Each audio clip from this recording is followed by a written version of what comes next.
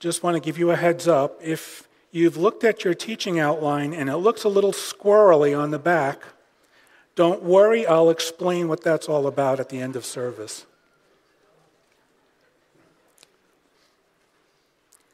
I've entitled this morning's message, Before He Was a Baby, He is King. Now, grammatically, that is awkward and probably incorrect. But theologically, it is correct. Because Jesus didn't start to exist when he was immaculately conceived. Jesus, God the Son, always existed. And there are things that we refer to as Christophanies that point to his eternal nature. And it would be helpful to have a definition of what a Christophany is. And so in your notes, it's listed that a Christophany is an appearance of Christ that is distinctly separate from his incarnation.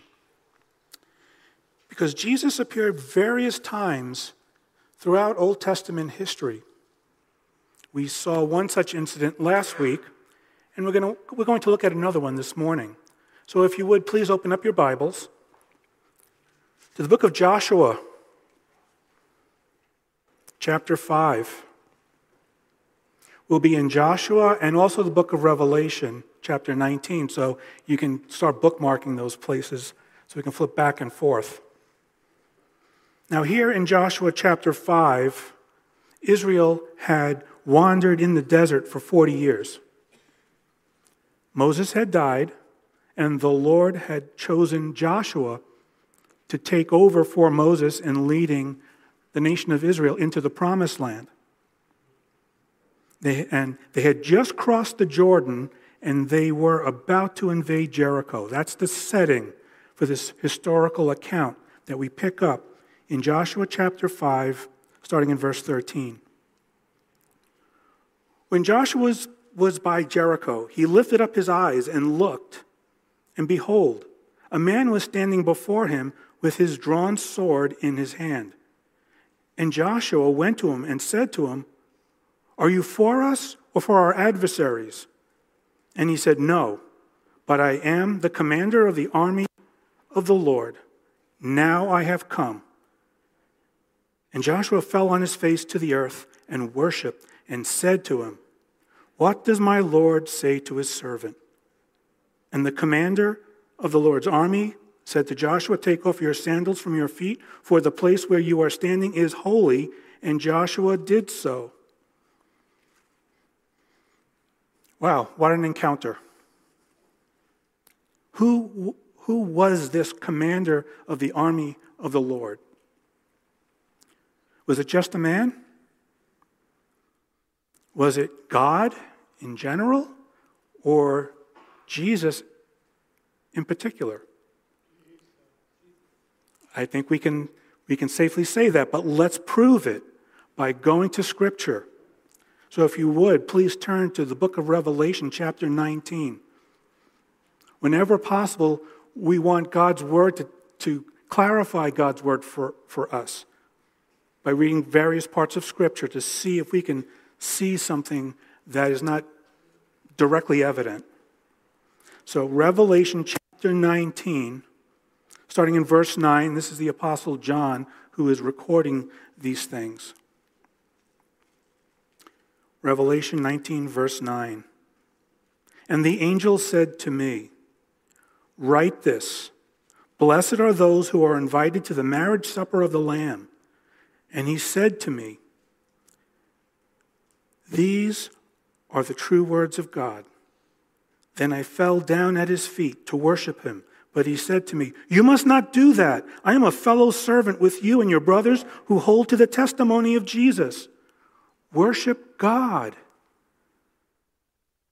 So here John, overwhelmed by what he saw and what the angel told him, he fell down and worshiped at the feet of the angel. And the angel said, "Don't do that. Worship God. I'm just another servant like you."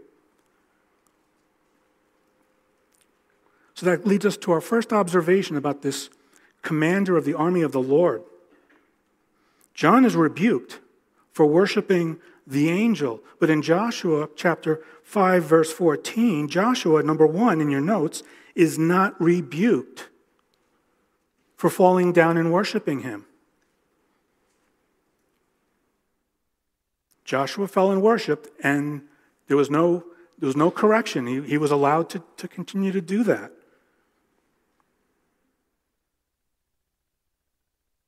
Only God is to be worshiped.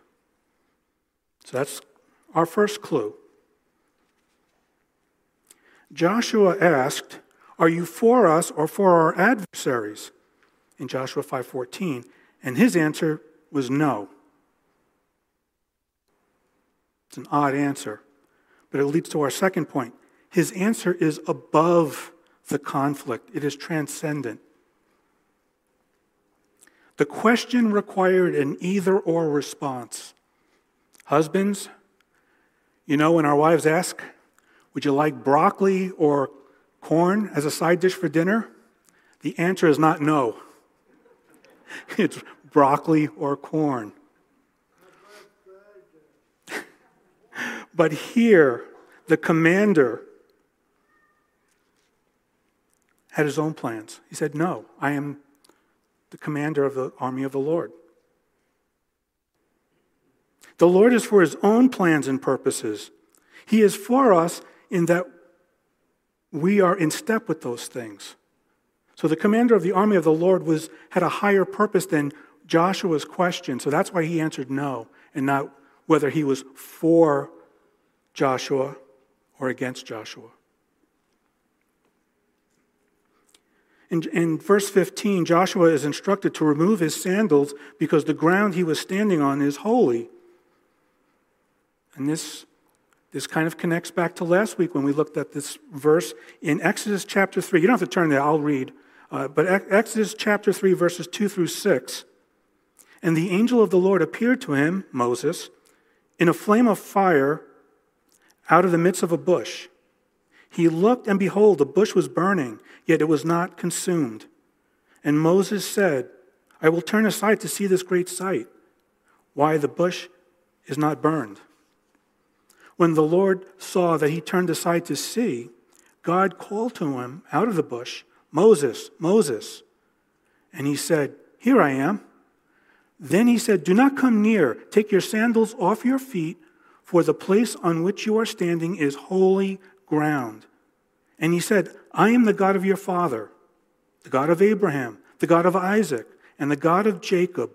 And Moses hid his face, for he was afraid to look at God." That leads to our third observation about this commander of the army of the Lord, that the ground in his presence is holy. Holy ground, literally ground of holiness, ground rendered holy by the presence of God himself upon it. So it seems like the commander of the army of the Lord is God, because he's allowed to be worshipped, and the ground in his presence is holy. But can we go any further and be more specific about that? I think we can.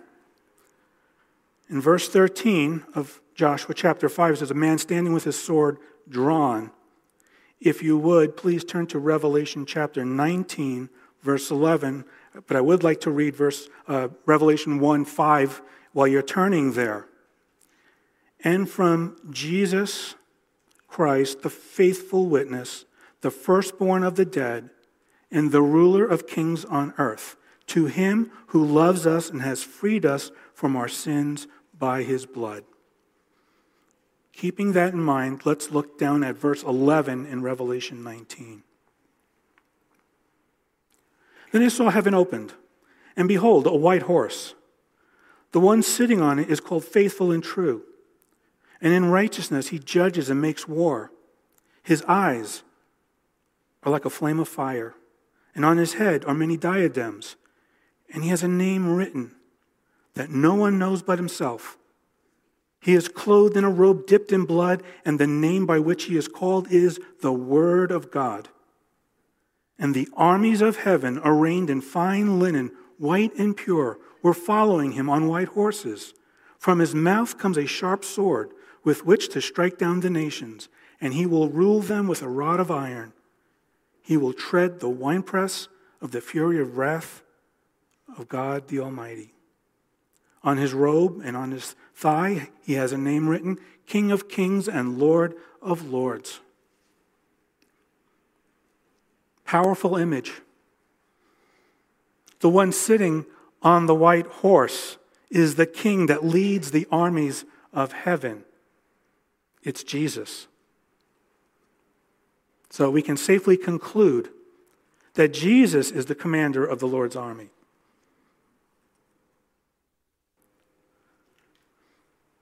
And I have to ask the question, why? Why did Jesus appear to Joshua when he did? To get a better understanding of that, we need to consider Joshua's life up to that point. He was one of the 12 spies that Moses sent out to scope out the promised land. He and his buddy Caleb, they returned with the other 10 spies, and they confirmed that the land was indeed everything that the Lord had said that land would be. The other 10 pointed out that there were giants in the land, and they better not go in. And it's interesting that neither Joshua nor Caleb refuted their observation. They never said, well, they're exaggerating. They're not really giants. By their silence, they agreed. Yeah, there are giants there. But that didn't stop Joshua and Caleb from advising Moses to proceed anyway, because the Lord had given them the land. See, Joshua remembered God's greatness in delivering them out of Egypt. They witnessed the miracles and his protection to bring them to that point. Just he and Caleb out of the 12. And what was this other spy's response to them advising Moses, take the land, let's go into the land anyway? Was to stone them. The 10 spies told Moses and told the rest of Israel, stone Joshua and Caleb. That had to rock their worlds. Have you ever been faithful to the Lord, had trust in the Lord, standing on your faith and his track record in your life, and those around you tell you not to believe, that you're out in left field? Those who claim to worship the same God as Joshua and Caleb were telling everyone to stone them. That's unbelievable. That would certainly shake my faith. I would wonder, how could everyone be wrong and I be right? Yet, in this case, Joshua and Caleb were right. And as a result of their rebellion, of the 10's rebellion, the Lord had ordered that everyone 20 years and older, except for Joshua and Caleb, would not see the promised land. They would die in the desert. And for 40 years, they wandered in the desert. And Joshua and Caleb had to witness people die off, one by one, people that they knew. Year after year, for 40 years. There's no record of Joshua grumbling. No record of Joshua complaining. When I think about that, that's pretty miraculous in and of itself. Here, Joshua had to wander in the desert for 40 years, even though he was faithful. He and Caleb trusted the Lord, yet they experienced the same consequences of wandering as the unfaithful and the rebellious. Joshua is a much bigger man than me, because I would have been very resentful. I'm like, it's because of you people that I have to wander in the desert for 40 years. I get torqued up if my Amazon order is 2 days late. And here he is, being faithful and obedient for 40 years. I haven't even been a believer for 40 years, and to see Joshua not complain.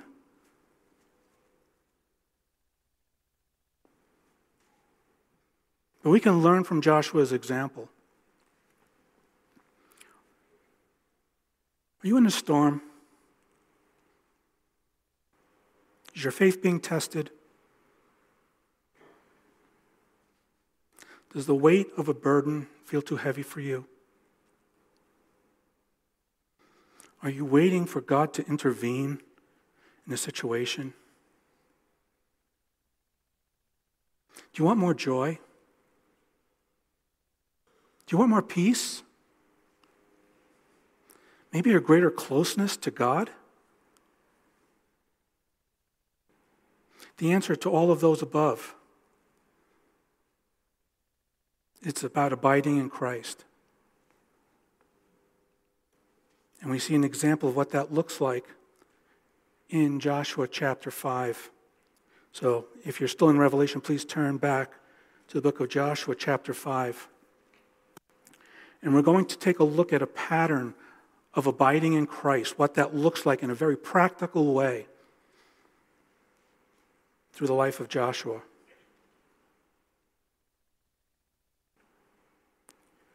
So Joshua chapter 5, verse 1.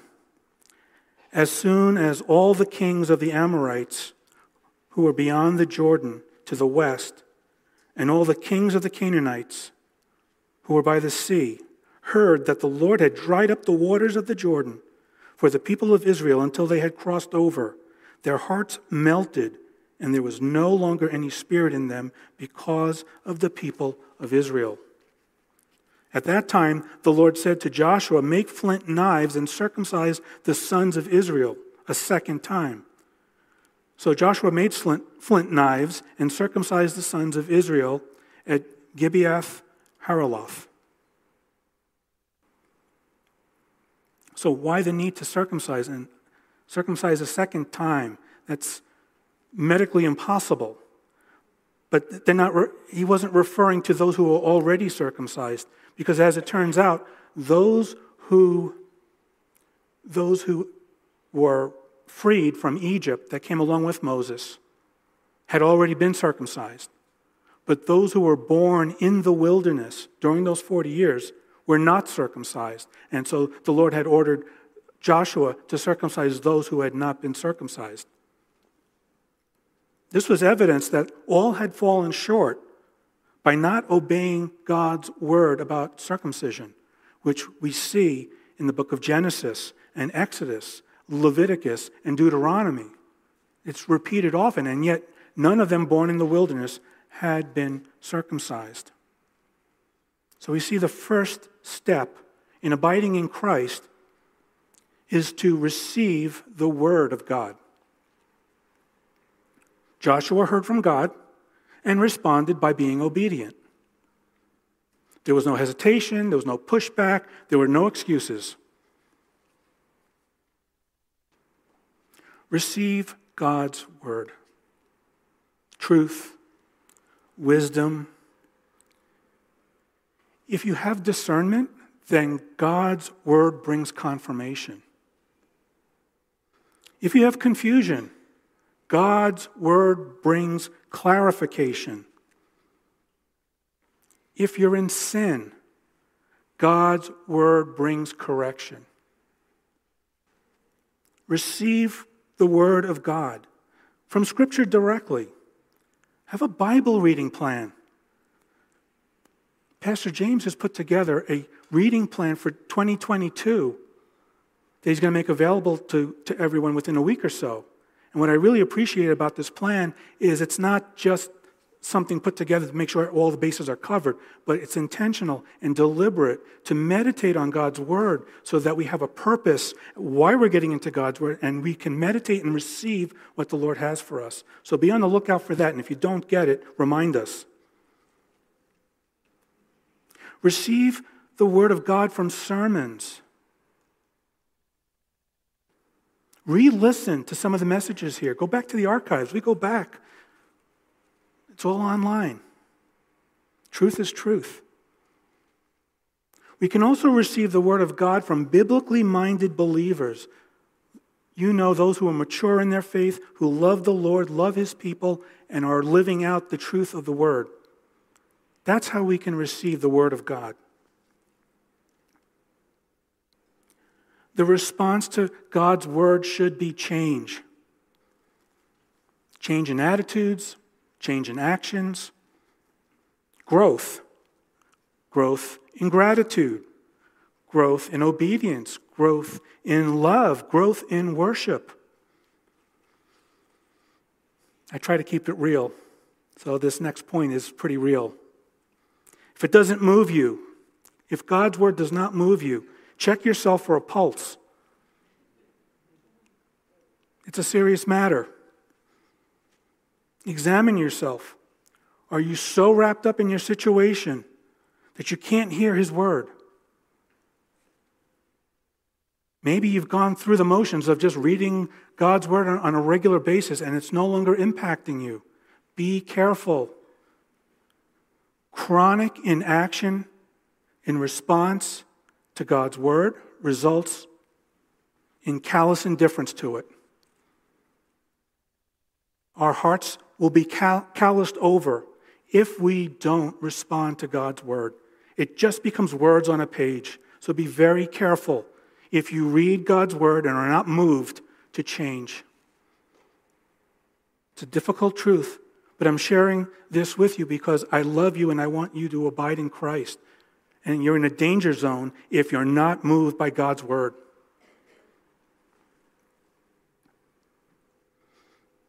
Talk with someone.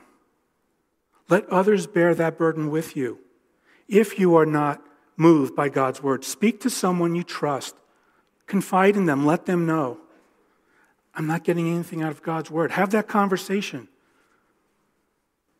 It's important. Verse 10. While the people of Israel were encamped at Gilgal, they kept the Passover on the 14th day of the month and in the evening on the plains of Jericho. And the day after the Passover, on that very day, they ate of the produce of the land, unleavened cakes and parched grain. And the manna ceased the day after they ate of the produce of the land. And there was no longer manna for the people of Israel, but they ate of the fruit of the land of Canaan that year. Circumcision was a requirement, it was a prerequisite to be able to partake of the Passover. So it seems like they hadn't been observing the Passover either because they weren't circumcised. Now, the Passover was a reminder to God's people of his faithfulness in freeing them from slavery and protecting them from the destroyer. And so we see here the next step in abiding in Christ is to remember the faithfulness of God. The Lord has a perfect track record of faithfulness. He provided manna for 40 years. And when they arrived in Canaan, he provided by the fruit of the land. Joshua remembered God's faithfulness. He remembered he delivered them from slavery, and he remembered that he provided for them while they were wandering. So look to the past for comfort today and hope for tomorrow. And I have to clarify what I mean by look to the past. Not to dwell on the past or the good old days, because the good old days were not always as good as we think they were. But to look to the past, because whatever you're dealing with now, you need to see that in the context of God's work in your life up to that point. How he saved you. How he provided in the past. How he protected. How he healed. He made a way when there was no way. God has kept his word and his promises in the past, and he will fulfill the rest of them in his time. So hang in there.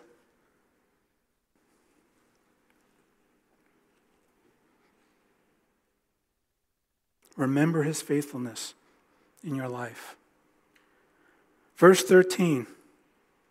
When Joshua was by Jericho, he lifted up his eyes and looked, and behold, a man was standing before him with his sword drawn in his hand. And Joshua went to him and said to him, "Are you for us or for our adversaries?" And he said, "No, but I am the commander of the army of the Lord. Now I have come." And Joshua fell on his face to the earth and worshipped and said to him, "What does my Lord say to his servant?" And the commander of the Lord's army said to Joshua, "Take off your sandals from your feet, for the place where you are standing is holy." And Joshua did so. But now we know that the commander of the Lord's army is Jesus himself. So Joshua, having come face to face with Jesus, fell and worshipped. That leads us to our third step in abiding in Christ, and that is to respect the greatness of God. Joshua recognized Jesus, the Lord, fell down and worshiped. He recognized the greatness of God. Now, God is infinite and he's incomprehensible, but he draws attention to his attributes that we need to be reminded of. There are elements of his nature that require additional focus. So Israel is about to confront Jericho in battle. And Jesus appeared as the commander of the Lord's army because Joshua needed to see that part of the Lord, that he was the commander, that he's in charge.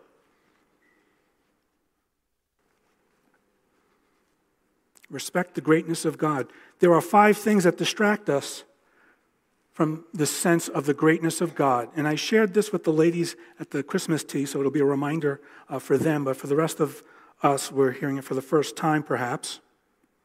5 things that distract us from a sense of the greatness of God. First, details. The little things that we need to do to get things done. The mundane things that occupy our time and attention. Next is detours. Those things that are off track, off plan, off script, off road. They're not part of the plan. This wasn't supposed to happen.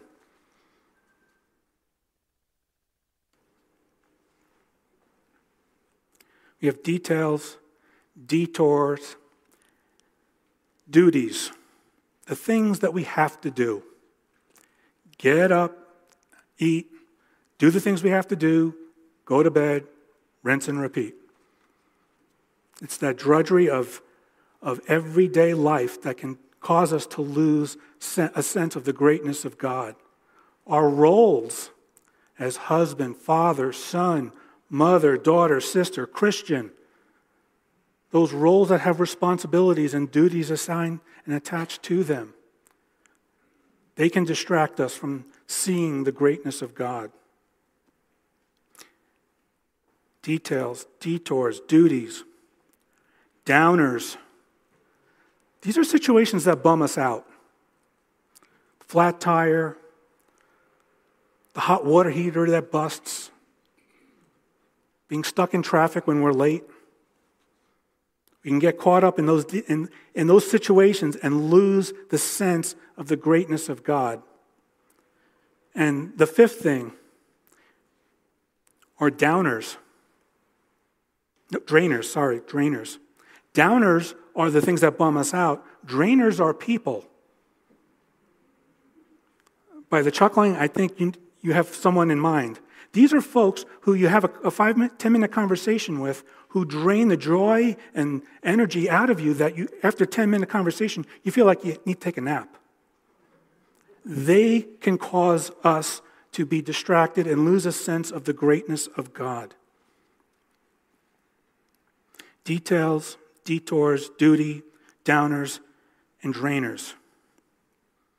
But we need to keep this in mind. Small God, big problems. Big God, small problems. Relative to God's greatness and eternity, our problems are small and temporary. I mean, this is one reason why we come to church on a Sunday. To gather as a body of believers. We should come away from a church service with the truth that we have small problems but a big God. The God who created all things by simply speaking is big enough to handle our problems.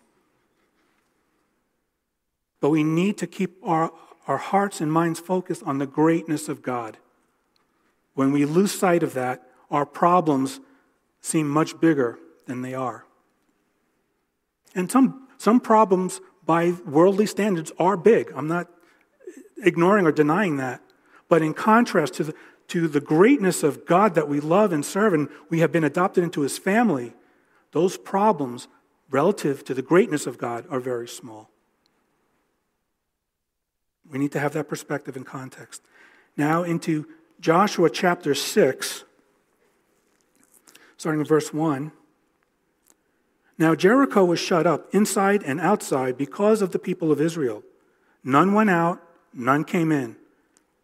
And the Lord said to Joshua, "See, I have given Jericho into your hand, with its king and mighty men of valor. You shall march around the city, all the men of war going around the city once. Thus shall you do for 6 days. 7 priests shall bear 7 trumpets of ram's horns before the ark.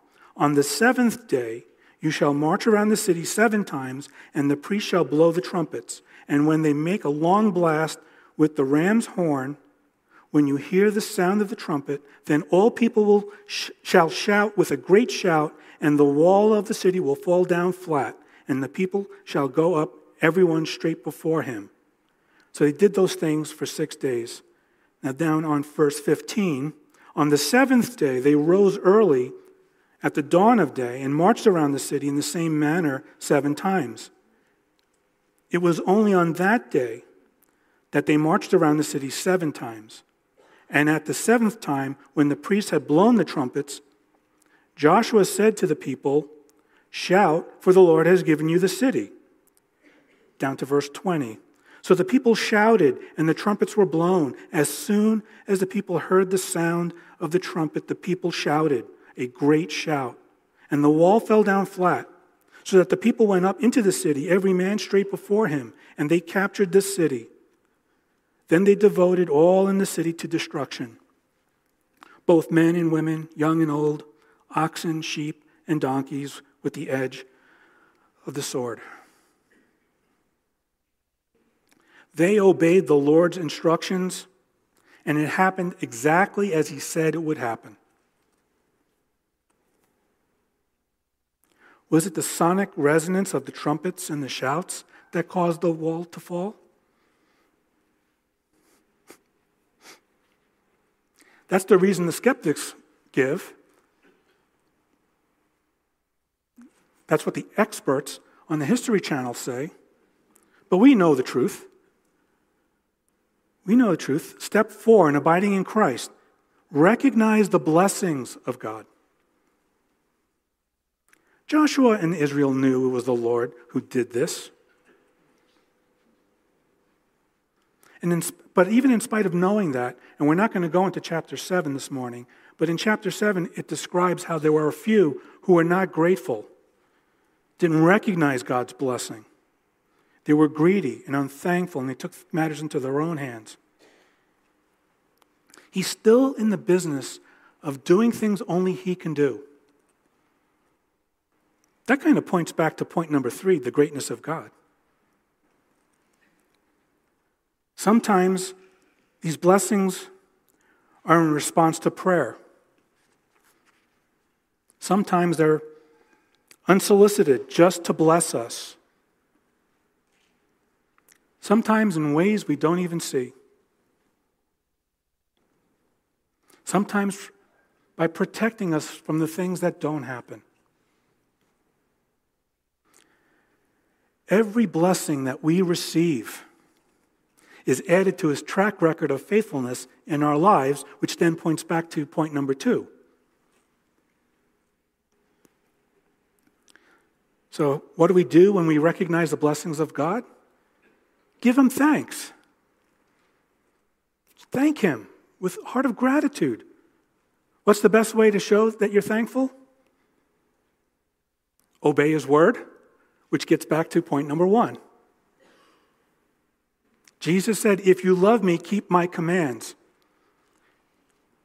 And he also said, why do you call me Lord and not do what I tell you to do? See, it always comes down to obedience. If we want to demonstrate our gratitude to the Lord, the best thing we can do is to obey his word.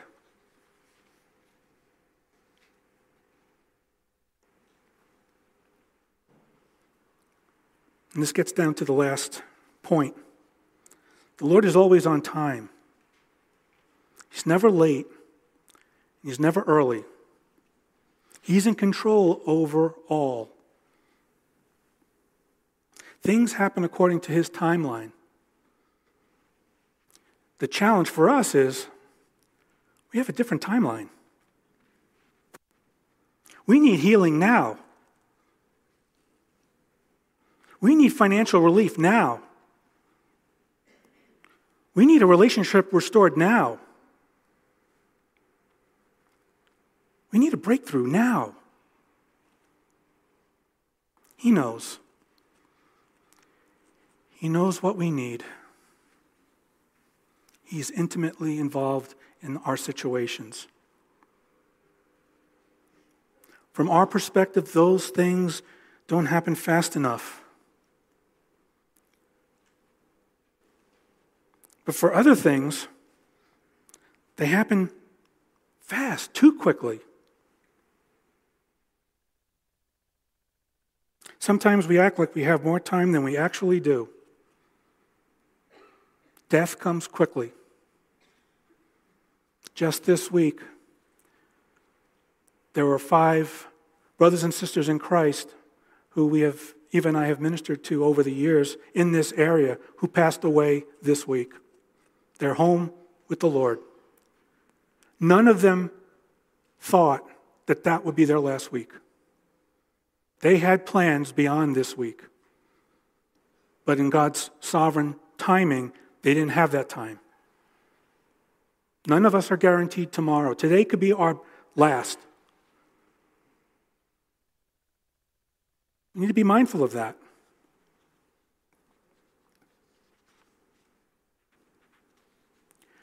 For those of you who are saved, abide in Christ.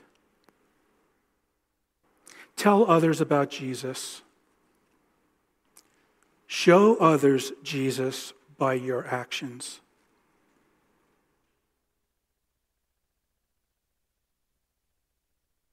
For those who haven't repented and believe in Jesus as their Lord and Savior, and you want to, you can. Just look back at these 4 points. Receive the word of God. God's word says all have sinned and fallen short. I've sinned. Everyone has sinned and fallen short. God's word also says that the penalty of sin is death. But the gift of eternal life is found in Christ Jesus our Lord. Amen. We're not perfect. God's perfect. And his word also says, no one can enter the kingdom of God unless they are born again. That's what God's word says. And his word also says that all who call upon the name of the Lord will be saved. All. All means all.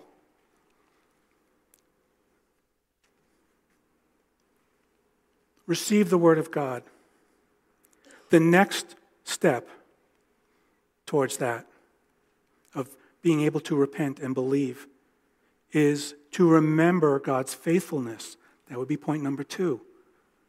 If you have not yet accepted Christ and you're here this morning, look back at your life. How many times did you escape death? How many times could you have gone in a terrible direction but didn't? Or maybe you are in a terrible situation right now, yet the Lord has preserved you and brought you here this morning to hear this message. That's his faithfulness to you. There's time for you.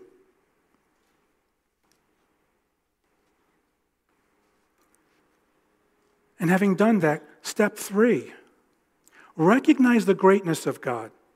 God is the sovereign king of the universe. He is a holy and just God. And at some point in the future, all will be called to stand before him.